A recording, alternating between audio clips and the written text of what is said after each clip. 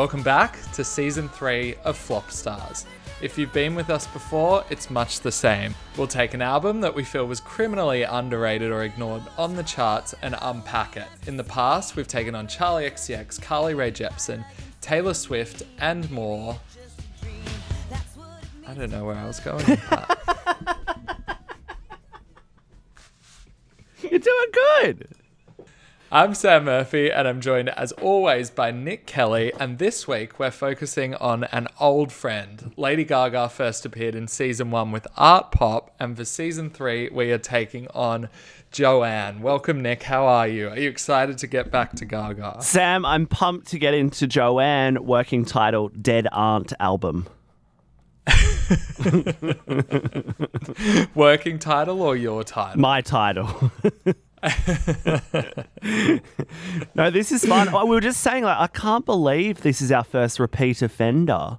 But it makes sense that it would be Gaga. I mean, so many albums in, there's going to be one or two stinkers, probably more than one. So this is exciting. Yeah, it's interesting when it comes to Gaga because you could put quite a few of her albums into the flop category depending on which way you look at it. But I think in many ways Joanne is almost a bigger flop than what Art Pop was. It's just that Art Pop seems to have more of a cult following. But doing my research on Joanne, it's actually one of the more interesting pop scenarios, I feel like. Maybe even more so than Art Pop, even though Art Pop may outweigh it in terms of what the fans love. Yeah, 100%. I think this is a really interesting one to look at from that perspective. It really sums up the fact that Lady Gaga kind of continues to just do whatever the hell she wants. And I remember going into this album, I wasn't particularly excited about it, but I was excited for her because she had contributed so much good stuff to my pop diet over the journey. I was kind of like, I'll give you this time. I'll give you this moment to, fuck it up. And just do whatever the hell you want and whatever you feel is right. Yeah. And there's almost like a trust we gave her going into into Joanne. There's almost a trust we gave her to always know that she'll come back to the right bit. It's like when you let a cat go from your house and you let it kind of go wandering. It will come back at the end of the day for its bowl of food. And she's gone and done that with Chromatica finally. But yeah, I think from that perspective, it's kind of an album we just sort of trusted her to do and to allow her to feel something different. The Dead Aunt and the Cat Straying from Her House album. We let the cats out to play, or whatever the saying is. When the girls go away, the cats will come out to play. I don't know about you, but when Perfect Illusion, when I heard it for the first time, I think I knew that Mark Ronson was involved, but I don't think I expected what I got when I first heard it. Yeah. It kind of blares in, and that vocal is very jarring the first time you hear it. I don't know what I thought was going to happen. I don't know whether I thought we were going to get another pop album, but I certainly wasn't expecting a record that straddles rock music almost. Yeah, exactly. And I think when we found out that Kevin Parker from Tame Impala was involved as well, but that Blood Pop would kind of be around the edges of it as well, it was really, really hard to pick what they were going to go for. But I think coming into Perfect Illusion, the combination of Mark and Kevin kind of made sense. It kind of sounded like what you would expect to get from those two people, but not what you would expect necessarily from Gaga. And I think, it was, how I've always got a story of where I heard the song for the first time. This one it was the last day of Big Sound, or maybe the day after Big Sound, which is a big music conference here in Australia. And I was sitting at a pub drinking a Bloody Mary because I was hungover as all hell. And I was listening to Kiss FM on my laptop, and they were doing a Gaga countdown of all her big hits, and then they played the new one. And my first impression was I really loved it. I thought it was a really great song, but even that I don't think set me up for what the rest of the Joanne experience was going to end up being. Yeah, I think I liked it as well, but I was definitely confused as to where she was going. Yeah. And that vocal in the chorus is one of the most wild kind of pop vocals I've heard, considering she was giving out obviously she was giving us avant-garde pop music, but in terms of vocals or anything really abrasive. She wasn't really entering that territory. And then suddenly she's gone into like this 70s glam rocker on acid vibe and just absolutely like yelling her way through that chorus in the best way. Absolutely. But then you get to the end of that song, and I think, if I'm right, there was no album announced like around Perfect Illusion. No. It was Million Reasons that I think... Million Reasons. Million Reasons that I think ended up being the sort of album announce one. That's from memory, that's not fact. Yeah, and it was Which kind is of how this podcast always works. Exactly, from opinion and rough, vague thought, not fact. I think it was really a nice. It was a nice moment for me, and I remember seeing a lot of the thoughts around Perfect Illusion as soon as it came out, and people were really jarred by it. But I kind of, like as I said, I think, you know, as a trusting Gaga fan who knows how good she is and how self-aware she is, it was like, this will be different, but it will be good in its own way. It will have its own magic to it. But I think the reason it can kind of come into the flop stars category, and the reason that it didn't do as well as other albums, is because it was so jarring, especially to the passive Gaga fan. It was much more indulgent and abrasive. Yeah. And I guess I was so shocked because she's kind of like dabbled, like she's only ever really been, apart from the jazz album, she's only really been in like the beats and like dance world and synth world. Like we'd never really heard her do particularly a full album with organic instrumentation, and that shocked me a lot. But now when I think about it, and I kind of have the perspective of the fact that we've heard Joanne and we've seen where Gaga went after Joanne, when she was always naming who her heroes was, like it was always like Elton John, Bowie, like Prince, those kind of people. And not like, apart from Madonna, she wasn't really going for those like hardcore like dance pop stars. So it makes sense that she ultimately ended up going in this kind of glam rock direction on Joanne and really tried to like hone in on... Sorry, I'm about to choke. That's all right. Please don't choke. Please don't die. This will be the Dead Sam podcast. I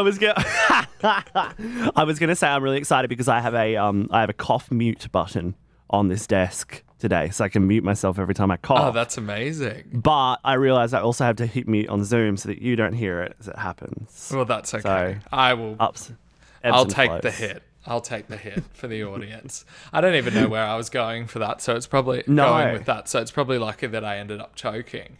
Yeah, but that's good. Let's talk about a little bit about where Gaga was at head-wise when she did this album. Yeah. Do you think she was making Joanne and thinking like, okay, I think the fans will like this. Blood Pop's involved. Mark Ronson's a popular producer. This is going to work? Or do you think she was thinking like, I'm in a really shitty place mentally right now and I need a record that's going to help me get all of this out so that I can hit reset and move on? Yeah, I think possibly both. I think more the latter than the former, but maybe that's me wanting to think it's more the latter than the former because I want her to do an album that feels right to her and isn't a grab for, you know, a new era. But in saying that, you know, Gaga has always been so good at really defining the different eras of her career and the different characters of her career and the different personalities. And I think there's maybe an element of that. I don't want to say... I think unlike other albums that have been like this, I don't think it was an album where she wanted to prove anything. I don't think she wanted to prove that she can do this stuff because we did know that she can do this stuff.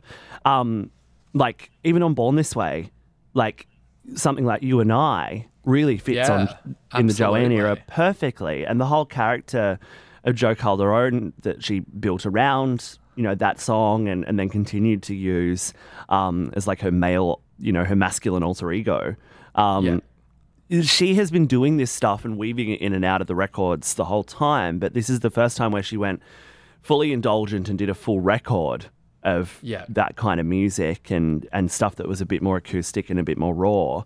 But I don't think it was, it wasn't to prove a point. It was just where she was at in life. Felt like it didn't need to be soundtracked by glittery synths and afforded the flop beat for once.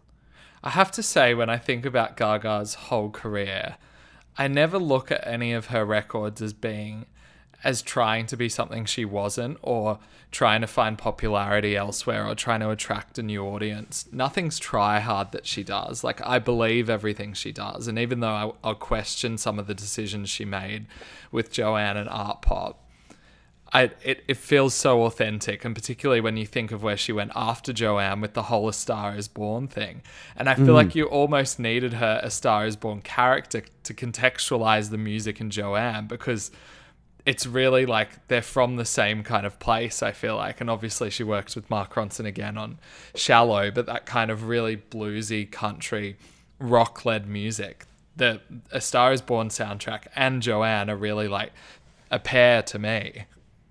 And I think it's a no-brainer as well that despite where Gaga's at musically at the moment in the Chromatica space, and obviously there'll be some extensive touring of Chromatica with the Chromatica Ball soon, but We'll see. I don't think this is the fingers crossed, because I just read about a new strain of COVID.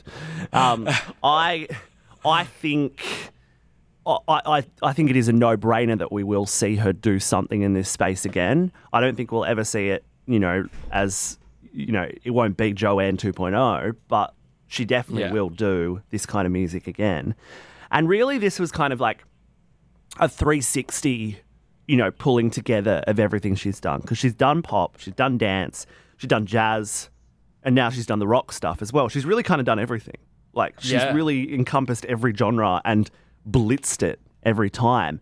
I think regardless, I think you raised a really good point. You really can't doubt the authenticity of this record.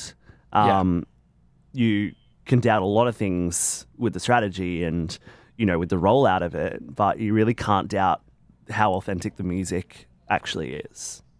Yeah, and it seemed like I think you get to a point in your career when you're someone like Lady Gaga who took off so quickly. She really didn't have a road bump until Art Pop, where I think it was a matter of just overexposure, and that coupled with how crazy the theatrics had got in a time where pop was obviously going the other way and going into relatability. Totally. It's like, okay, I need to figure out who I am without this Lady Gaga character that's consumed my life for so long. And she makes this interesting quote where she says, returning to your family and where you came from and your history, this is what makes you strong. It's not looking out that's going to do that. It's looking in. Joanne is a progression for me. It was about going into the studio and forgetting that I was famous.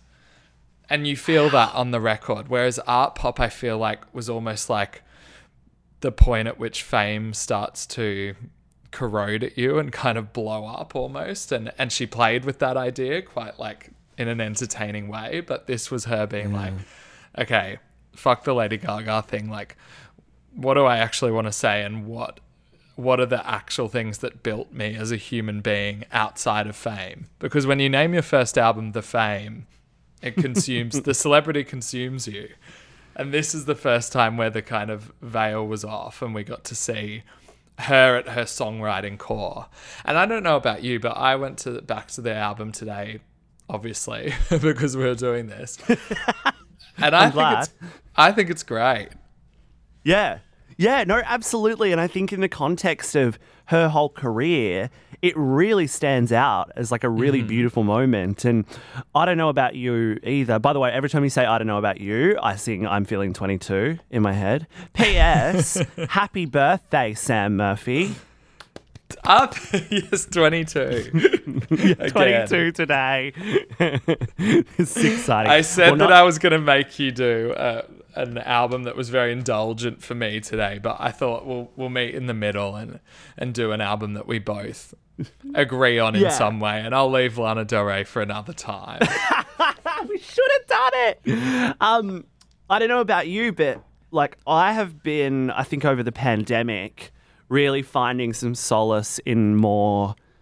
I feel like if you told me this 5 years ago, I would have fucking died. But I've been finding solace in like, I don't want to say more authentic music, but I've been finding a lot of solace in listening to really good rock records and alternative rock records and records with with like recorded live instrumentation Yeah. recently, and like learning a lot more about the music that built my favorite artists as well.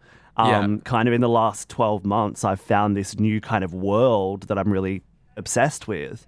And I think going into Joanne with that context and with a bit more of a musical appreciation now for the people that built her as a pop star, the ones you mentioned, the Bowies of the world, I think this album makes so much sense and actually stands out and feels like possibly one of her musical best. Yeah. I'm the same as you in terms of like, that's what I went through in like early COVID, trying to like go back to the songwriting that was like just really direct and really organic, and that like I connected to immediately. And then on the flip side of that coin is I've just gone like hardcore, four to the floor dance music, like bangers. And it's weird because Chromatica and Joanne satisfy like both sides of that. But Yeah. I think sometimes when you have a song that's like a bluesy song or a rock song, you can't imagine like pulling it into all different worlds. But I think when I went back to Joanne today, I was like, there are so many of these songs I can imagine with different production fitting into any of her records. And I think that's the point at which I like really appreciate how good Gaga is as a songwriter, because she's such a traditionalist in her songwriting, in that she's like kind of a fan of the American standard, and it's probably why she gravitates towards Tony Bennett, whereas she just appreciates a song for a song, and you start with that song and then you build up to get to where she wants it to be. And she's great at an era. She knows what the sound is. She knows what the production needs to sound like. But think about Million Reasons, for example, like that could have a beat behind it, and that could be like the 1,000 Doves moment on Chromatica very easily. Totally. Like, pulled into that. And it's just because it's a great song. And like, I think there are so many of those moments on Joanne that are just really great songs, strong songwriting, direct. Her vocals are like brilliant throughout. A few tweaks and like it's taking it in a whole new direction, which is like Lady Gaga's absolute like biggest victory, I feel like. 100%. No, you've hit the nail on the head. It absolutely is a victory for her. And I think going back on it feels like a victory lap. Yeah. Don't you think Joanne was kind of the moment that she went from being like Gaga, the person who's holding onto the charts, trying to cling to hits, she's the main pop girl, to being like, okay, now she's a legacy artist. She can kind of do what she wants. She's like laid the foundations, and now she's a superstar. Because I feel like she was landing all the big performances, even though nothing on Joanne was necessarily charting very well. But she was landing it because it's like Lady Gaga, it's the biggest name. It goes back to that trust thing. It really does. It's that thing where you know the artist has already cemented so much of what they are going to stand for, and cemented so many of their game changers, that you can allow them to do this kind of stuff. And I think it definitely cemented it with Joanne, but I think she was playing with that with kind of the Tony Bennett stuff. Yeah. With Cheek to Cheek, she was really cementing herself by aligning herself with another legacy artist, an artist that, you know, is revered for his work. And I think this was the kind of cementing of that, and the cementing of her musical zeitgeist. I think as well, what people really appreciated about this was it kind of went back to what, you know, you see all those early videos of her with her dark hair performing in jazz bars around New York, with just her and a little keyboard and just belting out these kind of beautiful ballads. And I think this was a moment where fans were able to also go, okay, we can trust that this is authentically her because we've seen her do it, just not as the Lady Gaga character. Yeah, totally. She's just so good at being an icon as well. I don't think there's anybody who understands better like the visuals and the iconography that goes behind a superstar of any era. Like, it's just, even when you think of Joanne and like the pink hat and how prominent it is on the cover, and she knew that was going to stay with her for the era. And then she's doing A Star Is Born, and she's doing like the award season dress like she's like a 60s or 50s movie star with like the perfect ball gowns. And then she's like back into the Chromatica dance world with like all this shiny metallic shit. Like, she just like gets so much much like what is iconic and what she needs to look like for each era, and she buys into it like no other artist. And I think she appreciates fame in a way. I mean, she appreciates the like visual side of fame more than anybody, which I really like. Is the Joanne artwork the best artwork of her career, yes or no? No. Okay. You know what? I think Chromatica is. Really? I think so. Well, think about like it's definitely not Born This Way when she just slapped her head on a motorbike. Yeah, no, that's the worst. I just think I mean, that, Art Pop's pretty good. I think the Joanne... Yeah, you're right. Art Pop is a great cover. I think we talk about the iconography. I think the simplicity of the Joanne cover is just perfect. Just side on, pink cowboy hat, it suits simple text. And I think, you know, the more I go back to the album, the more I think about, you know, the songs, all I see is that image. Yeah. Yeah, definitely. It's simple and it's striking, I think. But you could kind of say that about all of her album covers, maybe bar like the Fame is a little bit forgettable, but yeah, apart from that, she always gets it pretty right. Yeah, good point. And I think Born This Way, you know, even though it's shithouse, it's still kind of so iconic in its own way because it's just literally her as a motorcycle. Yeah. And then Born This Way written there. And I kind of love that because it's like, whatever. So good. I don't give a fuck. All right, I think it's time for a song game. What we're going to do is we're going to put up songs from Joanne against songs by pop stars who kind of had their Yeehaw rock dog moment. Yes. So I love this. Yeah, it's a good one. There's a good pool to draw from. And it's interesting. All the like iconic pop stars have all had their little like country/rock detour, which I think is great. Bar like Rihanna, I couldn't really think of her her rock dog moment, but her rock dog moment. Are you ready? Here we go. Here we go. First one is Perfect Illusion versus Midnight Sky by Miley Cyrus. First of all, I don't know how you're going to top this battle because these are two very good songs. Actually, there is a good one. There's a good one. Oh, okay. Yeah.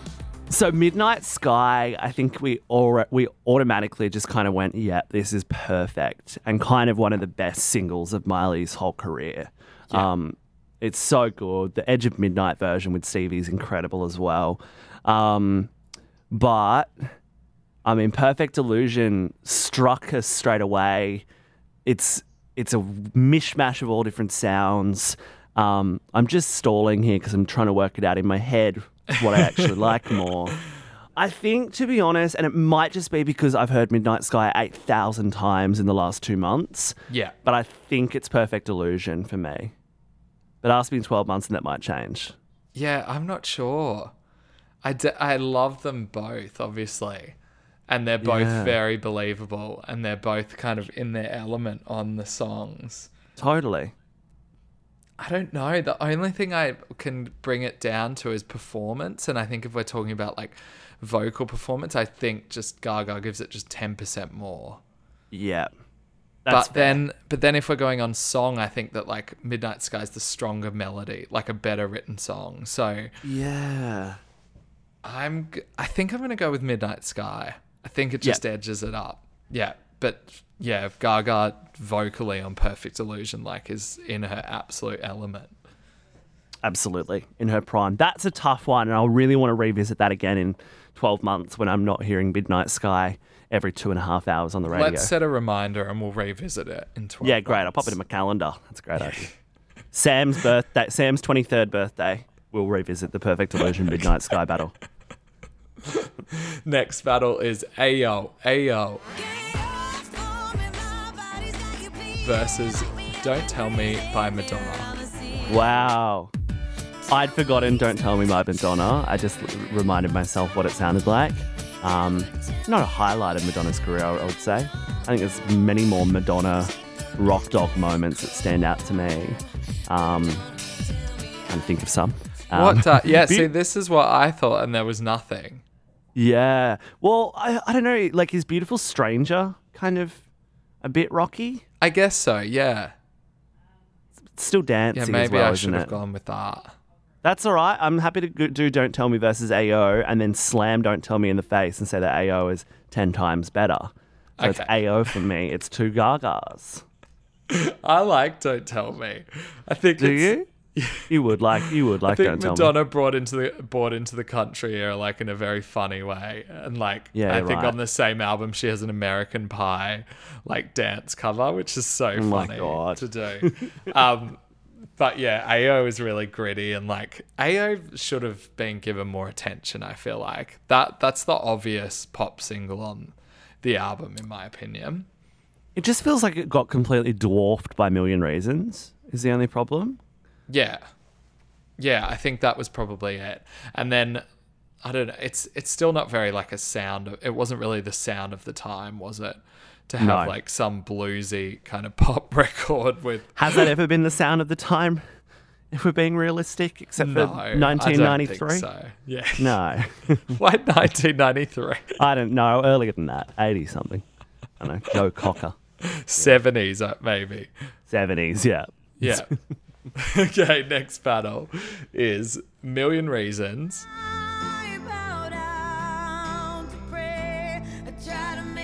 versus Praying by Kesha. Oh, this is hard. This is very this difficult. is the hard one. Okay. Let's unpack. Million Reasons is beautiful. Big ballad. Praying by Kesha is hard to go past. I mean, you've literally got one of the most iconic comeback songs I think I've ever heard. Yeah. And I still hear it and weep. And I remember that performance she did at the Grammys of it with all those incredible women around her, and it was like, oh my God. So I reckon it's Praying, unfortunately, but only by a slim margin and only based on like, not just how good the song is, but based on, other elements of the song and the story around it. Yeah, Praying gave me like goosebumps the first time I heard it. Oh. It's like such an impossible song to ignore, and that note at the end is absolutely phenomenal.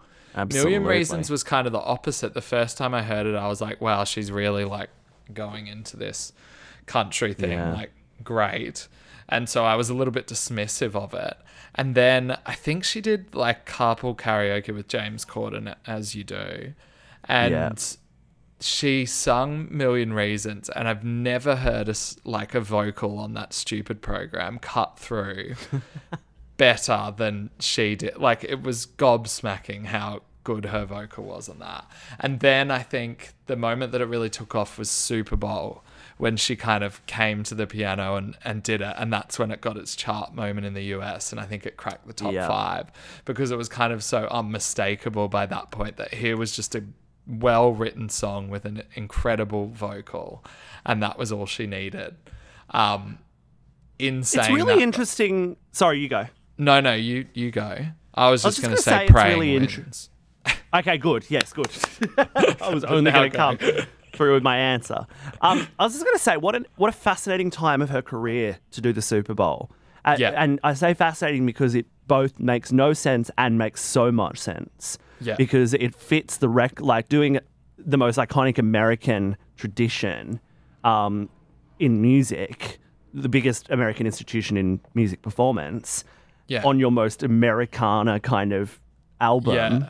Just makes so much sense, but it also, in terms of her notoriety and that point of her career, it probably seemed to some who weren't attached to the record and attached to her at the time as being like, oh, it's the chick from 5 years ago coming to do, it's the meat dress woman coming to do the Super Bowl. But it just made so much sense in the context of the record. Well, I think it was such a purposeful play to do it at that point because they really were trying to establish her as like Lady Gaga, the artist of our generation. And like she did Grammys, Oscars, Super Bowl, she did Coachella the following year, and then she led into this kind of Oscar campaign for A Star Is Born. So it was just like ticking the boxes of all the things that she could do. And it just helped that there was one song on Joanne that she could bring to the Super Bowl and make it work. Yeah, because it's so striking and so contrasting to the rest of the kind of hit discography. Yeah, absolutely. Yeah. Okay, final one. Dancing in Circles I'm singing, baby, don't cry, baby, don't cry. Dancing in circles feels good to be lonely. versus Dancing by Kylie. Oh, that's a good one. Wow. Dancing in Circles. One of my favourite songs on Joanne. Possibly second to Perfect Illusion in terms of songs that I will actually listen to purposefully. Yeah. But Dancing, I mean, the golden era from Kylie was so underrated. And I reckon that's an album that we need to unpack at some point, unless we already have. No, we haven't. I'm so bad at keeping up with what we've done. Yeah, Dancing is just like such a beautiful way of combining that country sound with the pop that we loved Kylie for. You know, and I had the pleasure of seeing the Golden Tour in a winery, and it was just beautiful. And dancing was such a fun part of that, and I've got a very soft spot for it. So, yeah, for me, it's gonna be Dancing. But I like what you did there. You put the two dancing ones together. Yeah, I thought that was quite clever. That was very smart of you. I share your sentiments on Dancing by Kylie. That's good. But Dancing in Circles, I think, is kind of Gaga at the peak of her Joanne character. Like, really digging her heels in and just giving a really gritty, grunty performance over, like, this weird kind of blood pop cross Mark Ronson production. Like, just such a bizarre cross-section for her, and somehow she makes it work so well. And I think it's gritty it's and funny, grunty. Like, good wording, by the way. gritty and grunty. Ayo and Dancing in Circles are the two that kind of satisfy. I think if you're a real like pop fan going into this, they're the two that you maybe would have found common ground with, because she kind of ditches it everywhere else. But that was a long way of saying Dancing in Circles. Okay, there we go. So I Very think interesting. we talk about a lot about like where Gaga was in her career at this point, but we've got to talk about like where pop was at that point as well, because pop wasn't at the point where Gaga could have made a Chromatica and found commercial success with it, I don't think. And I don't think a song like Rain on Me would have been celebrated as much as it has been, because around the time she released Joanne, it's when hip hop was making its big push commercially, and pop was going towards either really relatable stars. We were at the beginning of the Billie Eilish, like the very early beginning of the Billie Eilish reign. She was probably like 8.5 years old. And then, and we were also going into trap pop as well.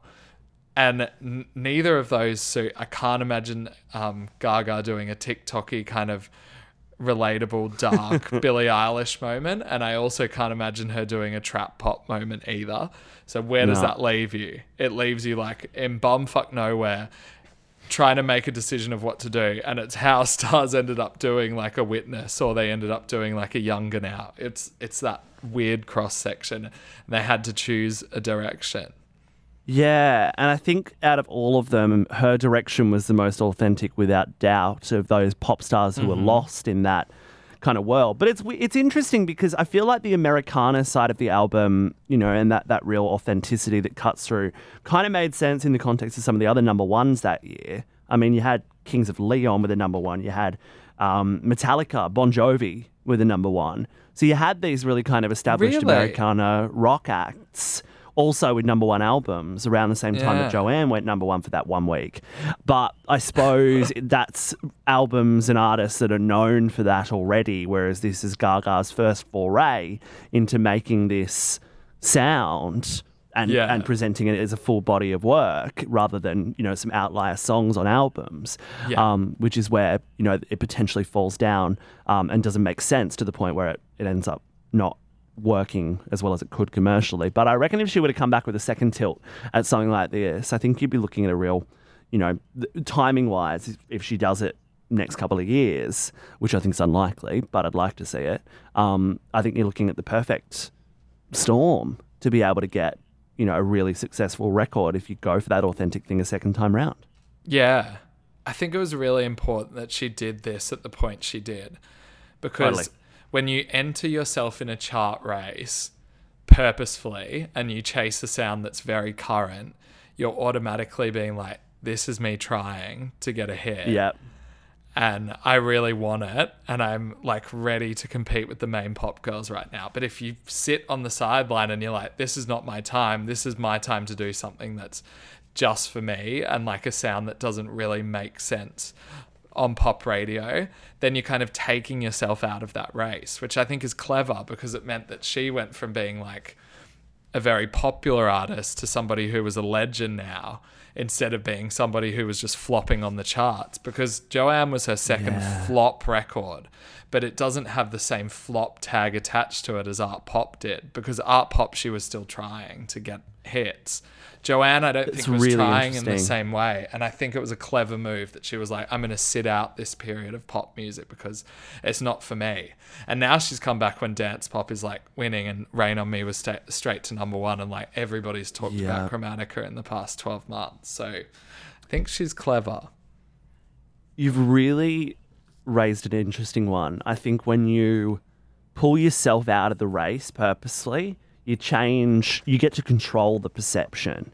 Yeah. And you get to control the way that people perceive you and the art. And I think, the name that keeps coming up to me is Katie. Yeah. She really was making an active play for chart success and radio success and not achieving it. And it was noticeably not achieved. Whereas Gaga couldn't give a flying fuck what happened with the songs on this album from a radio perspective.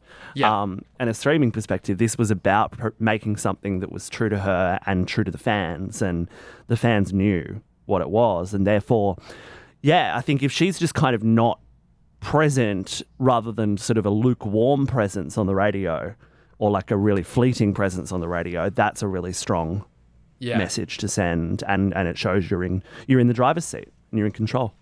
Well, think about like where Taylor Swift was before like last year's Folklore Evermore double up. Like Lover, I feel like when she had You Need to Calm Down and Me, it was kind of like, I'm just trying to like fit in at this stage because I'm not the commercial juggernaut that I once was, and I don't really know what sound is going to work for me on the radio anymore. And I feel like Taylor Swift almost lost her footing as like the highest selling artist kind of our time. And then when she went backwards and did Folklore and Evermore, it was like, no, now I'm taking this into my own hands. Like, this is my sound.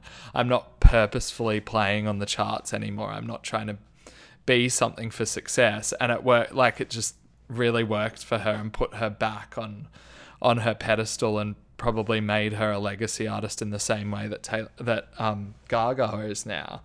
So I think there's a lot to be said for knowing when it's time to play your cards and when it's not. That's a really interesting one. I think the Taylor analogy is good. And I think also, Taylor saw some really nice chart success on these records as well, because I think they were so, positioned. And again, it's controlling the perception. And she was perceived as being super authentic on them and a super authentic way of putting them out. And so it actually drives, sales. That said, she did also do 15,000 exclusive bundles to get people to hit the purchase button rather than stream. Buy but I this think and get a free yarn of wool. Is it yarn? It's not. No, yarn is another word for wool. You're talking about a ball of yarn. Or a ball of wool. A yarn of wool. I'd still buy it. A yarn.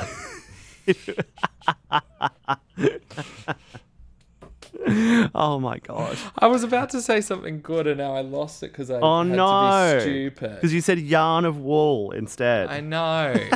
I was going to say, can you imagine like Taylor Swift making a disco record being like, oh, Future Nostalgia's doing well. I'm going to like get my knee highs on and head out there with a disco record. Like, awful. Yeah. Because you know it. Because like, she's not a follower. She's an agenda setter in so many ways. So it wouldn't work for her. That said, I would love to hear a Taylor pop album again. Oh, definitely. But I think like when the time's right, you know, like Gaga waited till it was right for Chromatica, or she thought it was right before the world Yeah. shut down, and she just lost interest with it and did a Dom Perignon collaboration instead. Oh, yes, we're recording this on the day that the Dom Perignon collaboration is dropped. You'll all be pleased to know. Very good. Very good that fans can buy both Thanks, Oreos and Dom Perignon, both in the same price range. And in the same transaction, if you find a really specialist store. Yeah, That I love stocks both. chowing down some Oreos and sipping some Dom Perignon. Oh my God, can you imagine how you'd Afternoon feel the tea day is after? served. Drinking a bottle of Lady Gaga Dom Perignon and eating a packet of Chromatica Oreos. Imagine waking up the next morning, how you'd feel. No thanks. I can tell you, I'll do it this afternoon. That's birthday level shit. That's your thing. I'll probably wake up and be glowing like a Chromatica kind of pink. Just give me 1 second, then I'll do my game. I just need to check we're actually on the air. Oh no, we are. Okay. Don't worry. That's all good. Who Think. is? We are. No, I was checking that the radio was still on. You should put us on the All is radio well. right now. I agree, to be honest. It'd be much more interesting than what we're playing right now. You know what I was we're- thinking? We're playing Sam Fisher right now. Oh, of helping him with course his you are. top How 10. convenient.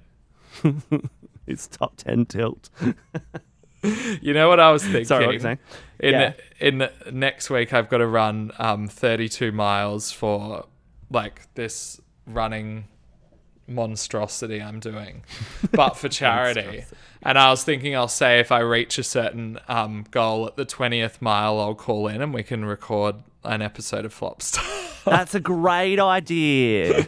Your endorphins will be pumping. You'll be full of beans, full of entertainment. Yeah, I'll be a running great along idea. and puffing my heart out. It'll be essential listening. Now, do you want to know what my game is? Yes, I do. We're going to do Joanne or Another Joe. The way it works is I'll give you a Lady Gaga song and I'll put it up against another artist with Joe somewhere in their name. Okay. I'm feeling like Fat Joe is going to get his about 50th airing on the podcast. And deservedly so. That P.S. Fat Joe, Sunshine with Amorphous, and DJ Khaled has hit the top 40 on the radio in America. Congratulations to all involved. Has that? Yeah, it has, somehow. Not somehow, it's a great song. Great song. I haven't heard it in my silly 10 statement. minutes in a car per week. Okay, you ready for the first one? Mm-hmm. First one is Joanne versus the Jonas Brothers. The songs that I'll be putting up against each other. Nothing Else I Can Say from Lady Classic. Gaga versus Year 3000 from the Jonas Brothers. Versus Year 3000. Well, is like one of my underrated faves from Gargs. So, and Year 3000 I can take or leave. So I've got to go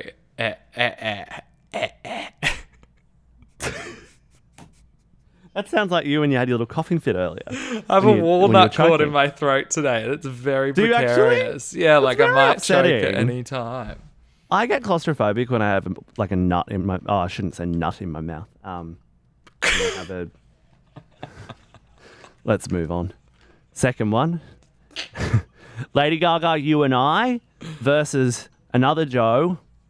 Joe Cocker, Leave Your Hat On. You can leave your hat on. Yes, I'm Is it- very aware. You and I versus Leave Your Hat On, one of the great stripping songs. Well, what do you think that I'm going to listen to if I have a I don't moment know. of privacy? No, it's not about that. It's about the quality of the song on the surface. This has to be an objective game with a little hint of subjectiveness as well. Oh, Which- you're trying to bring objectivity into your game. Absolutely. It's very important that you bring objectivity to my game. Well, I definitely come- you and I would pay to never hear You Can Leave Your Hat On again. Okay. Very interesting. Thanks for that. That is 2 for Gaga so far. Here's a difficult one. It's Joanne versus Joe and Mayer. John Mayer. that Who? is. Oh, Joe and Mayer. Joe from and Mayer. From Lady Gaga's discography, Lady and the Tramp with Tony Bennett versus John Mayer's arguably best song, Your Body is a Wonderland. Which are we going? Your Body is a Wonderland. And see, I knew I would get you at some point. I hate John Mayer, and I can't believe I'm about to say it, but John Mayer's Your Body is a Wonderland is better than Correct Gaga answer. and Tony's Lady is a Tramp. That's why they call me the Tramp. That's why the lady is a tramp. It's a tramp. I love my Once upon a Tony Bennett time, I impression. thought that because I wanted to be a singer before I realized I didn't have the talent to make it happen. And I just thought that it was just really easy to sing like that. So I could just be the next Michael Bublé, just like that. Because it is quite easy to sing like that. It is, to put it on like this. See, there you go. Even you could do it. I know. Even you could do it. I didn't mean That's mean so to offend offensive. you. I'm very upset with you. That's disgusting. So the next one, Sylvia Jeffries and Peter Stefanovic have had a baby. Congratulations to them. Then the final one is going to be from Lady Gaga's discography. I just saw it. Are you watching the Today Show while we're filming? There's about this? 15. I'm in a radio station. There's about 15 screens around me. I've got all the news and information I need. I can tell you that Sam Mack, the Sunrise Weatherman, is currently at some sort of dance troupe. Bolder Than Beautiful's on Channel 10. And Sylvia Jeffries is had a baby. We move on. Joanne is Lady Gaga. And Lady Gaga's song is The Cure. And I want you to tell me whether The Cure or JoJo's Leave Get Out is better. The Cure versus Leave. God, I feel so bad for ditching Gaga and all these. Well, Leave Get Out is just a classic. You know what? I did want to talk about The Cure later because we've talked about so much about her being authentic with all the decisions she made, but maybe The Cure was the one time where we saw her panic a little bit. It's very possible. She was like, "We need to release a pop song. Just put it out. It'll do." Let's definitely unpack that. Yeah. Yeah. But what's your answer? Leave Get Out. Good. Correct. 2 versus 2. That is the game. Joanna or another Joe. Justice for Joe Cocker. No justice for Joe Cocker. There is one Joe Cocker song that I like. What is It's it? the one that he does with a girl. Okay, that's good. That's great narrowing. P.S. This is a good time to tell you I have to wrap in 10 minutes. Okay, cool. So perfect. But I reckon we should I reckon we should just stay on the Joe Cocker bit and work out. I don't think we Oh, should did he spend our... die? Oh, Joe he's dead. Cocker? No, he's Yeah, not. Joe Cocker died. Yeah, he is. He died in 2014. He died literally 7 years ago. It's very me being devastated when I found out Donna Summer died. And came When in did you find that out? last year, and I came into the apartment, declared the news, and everyone thought it had just happened. I can imagine you doing that. Guys, Donna Summer died in 2012. I'm glad we're using our last 10 minutes to talk about stars. Yeah, sorry. We should. may have Let's died. keep rolling. Anyway, let's talk about The Cure because it's a good one. So, a year Yeah. after Joanne, she gets booked to replace Beyonce at Coachella. I believe she's filming scenes from A Star Is Born around the same time at Coachella, I think. And then she releases one new song. And this is weird for Gaga because she's not one to break era. Generally, she won't release outside a cycle, but she released The Cure. Was it purely a move to satisfy fans who were ropeable about the Joanne era? Such a weird one, isn't it? And especially because we'd pretty much been confirmed that there would be more music soon after The Cure, and then we didn't get any new music for about 2 years, really. Yeah. Besides A Star Is Born. We didn't get any actual Gaga music, and it now sits out as this gigantic anomaly It's in her such an anomaly. discography. And just so, yeah, and it doesn't have any sense. It doesn't have any reason. And, you know, I want to go back to that trust idea of like, we trust her to come back. And it was like, yeah, cool. She's back to pop. We knew she'd come back here eventually. But now we look at it and it's like, that was just throwing something Random. out there to see what sticks. And it never got put in the context of anything else. Also, I could So, never yeah. imagine hearing it on any of her albums. Like, it doesn't No. fit one of them. It sounds like a Blood Pop featuring, I can't remember whether Blood Pop did it, but it sounds like a Blood Pop featuring Lady Gaga thing. Like, it sounds like a, Yeah. like Which a it dance probably just feature. should have been. Totally. But, you know, at the time, is Lady Gaga the kind of artist that's going to jump on, you know, on a random Blood Pop song? By the way, it wasn't produced by Blood Pop at all. But, It wasn't. you know, is that Okay, going... So probably shouldn't you be know, Blood Pop featuring No, Lady Gaga. it probably wouldn't make any sense. he had Blood no Pop had involvement. nothing to do with it. Yeah, Dude. it still sticks out as the most bizarre thing. And I remember the excitement. I remember watching it on my ex-partner's floor and like literally watching the Coachella performance and loving every moment of it. And then this song happens and I'm like, what the fuck? This is the best day ever. There's new Gaga and it's Yeah. really good. And it's a pop song with a giant chorus. And then we just got nothing from it except Nothing the song. else. To sit it's there. crazy. But like, yeah, maybe because without it, we wouldn't have heard a pop song from Gaga in almost half a decade. So maybe That's was very just true. A good a quick bridge. sort of, just so you know, I am going to come back and do more of this shit one day. Uh-huh. Here it is. But I I like reckon that. something happened post-release, plans changed. That's the vibe I get with The Cure. I think so too. Yeah. Do you think she lost fans from doing Joanne? That's a really hard question.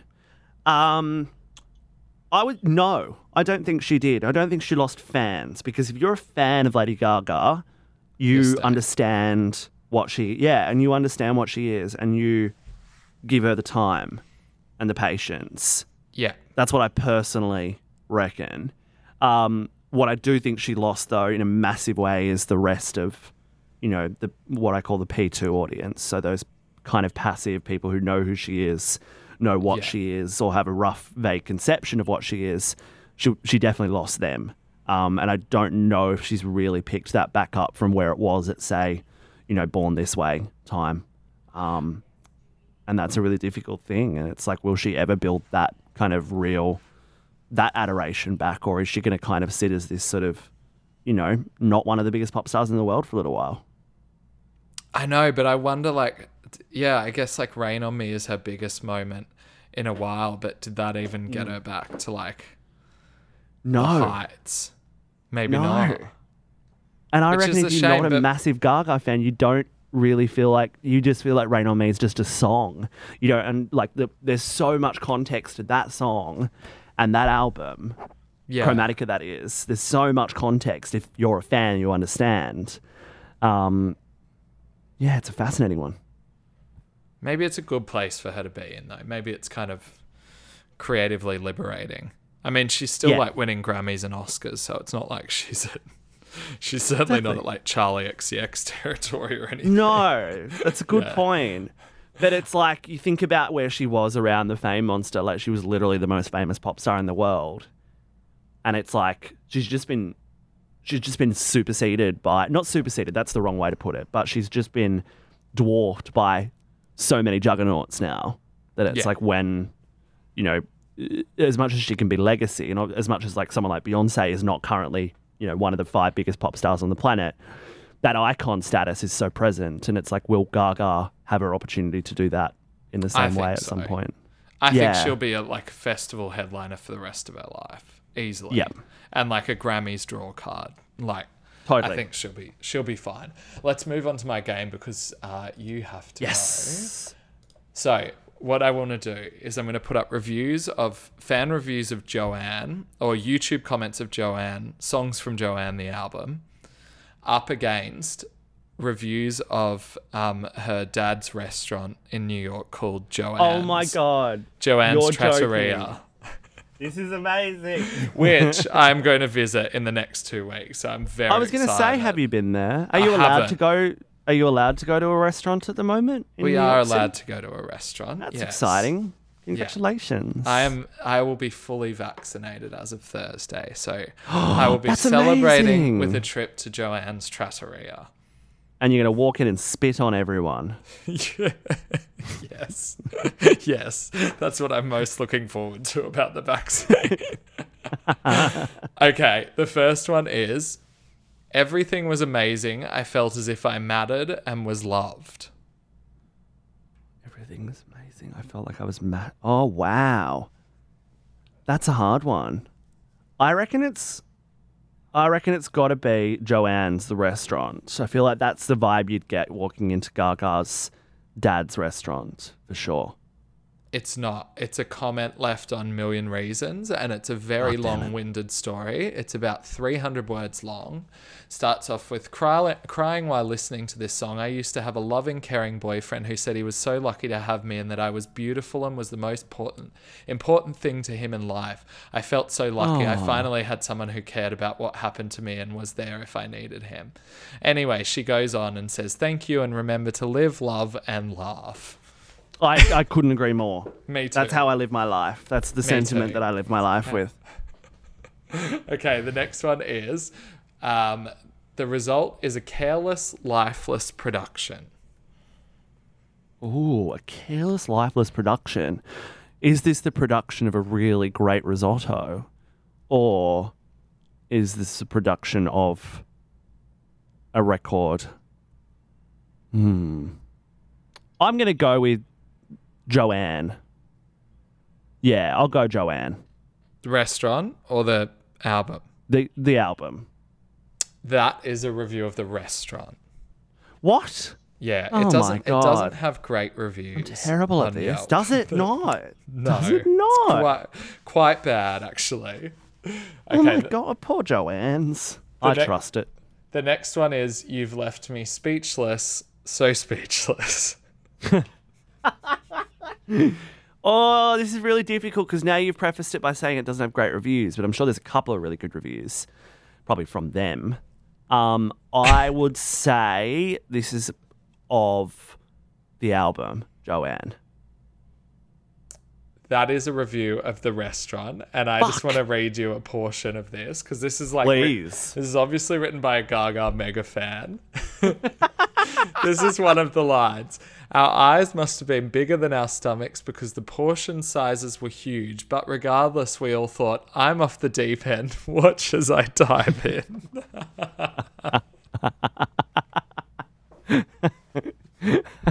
Fucking Gaga stands. So bad. Okay. Final one. My marriage fell apart through my fingertips tonight. Holy shit. I'm going to say this is a fight gone wrong at Joanne's, the restaurant. It's not. It's a comment on Million Reasons. Oh my God. Another long-winded story that was left on there. Why are people just pouring their hearts out in the comments section of a YouTube video? It seems to be a real, just like, community of broken-hearted people connecting. Not for on me. there. Not for me either. No, I'd spend enough. So did time I just there get already. zero? Did I just get zero? Correct? Yeah, I think you didn't get any right.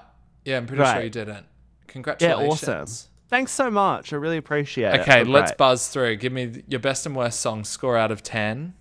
Oh, once again, I struggle to find a worse song, but I'm going to go and try and find one again. My favorite song is still Perfect Illusion. There's just something about it. Just something about it that still speaks to me. Maybe for worst song, maybe Hey Girl. Yeah, I think Hey Girl. I can see that. Florence, I don't need Florence. Thank you. I get really scared every time I choose my worst song because I'm worried that you're going to go, that's about her dead dog. Well, it's about I've a done that dead about aunt, 5 so- times now. I go for the worst. I go for the most boring ballad, which always ends up being the saddest song on the record. Yeah, that's my... And in terms of a rating out of 10, it's a hard one. It's not an album I'm putting on repeat all the time, but it still really, as we've discussed, stands up. So I'm going to give it a 7.5. Okay, I like that. I'm also going to give it a 7.5. And I'm going to Yay. say my favorite song is, I think I'm going to go with Ayo. And Smoking them all. and maybe Come to Mama. And then I'm going to go with the worst song being Sinner's Prayer. Oh yeah, I'm happily approving of that. Yeah. Wow, that's a real agreeable situation that we're It doing. is an here. agreeable That's really situation. impressive. We've actually been in agreement. This podcast has flown by. It has. And you have We've to passed go. the hour mark now. So sad. I love that I'm losing you. I'm losing you on Zoom with 2 minutes to go. I'm losing you on Zoom. No. Well, this is great. I'm finishing the podcast by myself. Hello. Should we say goodbye quickly? Okay, I got you. This is good. I was going to Facebook message call you. It's my end. We can do our flop of the week. Let's do our flop of the week. Flop of the week. Okay, let's go. Have you got Cool. one or do you want me to go? I'll go first this week with flop of the week. You're going to have to do some real cleaning up on this. My flop of the week this week is, and it's, I don't want it to be a flop, and I'm worried it might be a flop, but I don't think it should be a flop, is Yeah. the follow-up to Olivia Rodrigo's driver's license, Deja Vu. I reckon she might have, I think she might have one-upped herself. I think the song is possibly better than driver's license. Yeah. It's got more staying power. It's fascinating. The production is incredible by Dan Nigro, and I think the way that she kind of, it's called Deja Vu. It's literally about repeating things, and then she repeats the first verse at the end, and it's like, it's just everything about it is amazing. I think Olivia Rodrigo so will be good. main pop girl. I'm just hoping that everyone realizes how good it is straight away. Me too. I hope it's not too weird, but I think it will do well. Okay, my flop of the week is a song from a few weeks ago. I'm going with Australian artist Charlie, who released her debut single Hard For Me, and it's just so good, and it still hits right every time. It's just like the cheekiest, brightest pop song we've had come out of Australia in a long time, and Hands down. I think it got the attention it deserved initially, but like, get that shit on radio, let's go. Yeah, let's make that a smasher because it's just a perfect pop song, and she's going to be a really exciting pop star. You're right, cheeky's the word. She's very fun. She's super bubbly. Yeah, Charlie Main Pop Girl 2021. Let's do it. Let's do it. Charlie and Olivia. What a What a combo. what a combo. I look forward to them being the main pop girls. Guys, hit follow, hit subscribe. I think it's all follow now. And leave us a review if you can. It always helps the podcast. And remember to live, laugh, and love. Yeah, live, laugh, and love. Beautiful words. Thank you. Adios. Catch you next week. Goodbye. Good one. Baby, I just need one good one to stay.